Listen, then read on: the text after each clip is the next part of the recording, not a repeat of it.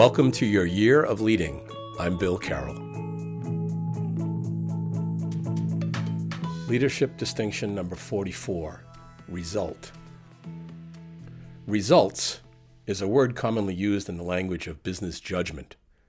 You'll hear expressions like, "She gets results," or "Don't talk to me about anything but results." It suggests someone else's verdict over what you have or have not done. Result is different. It is a word that is part of the language of leaders pursuing intended change.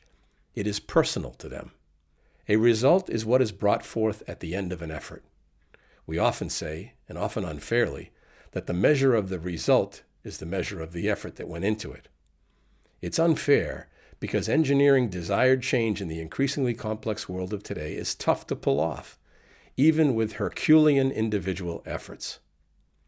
And therein lies the clue to increasing the odds of bringing forth a result from the inscrutable web of complexity that abounds.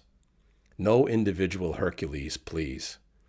But when the combined efforts of committed followers is brought to bear on a vision followers have taken on as their own, and even morphed it because it is now theirs as much as yours. Now that's a powerful formula that can change the equation and lift your chances.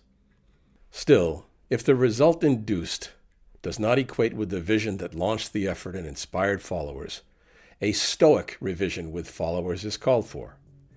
If we are to learn well, if we are to, quote, make correct use of our impressions, unquote, as counseled by Epictetus, who gave us the Stoic handbook for living back at the beginning of the Common Era, leaders need to draw in the observations of their shared envisioners.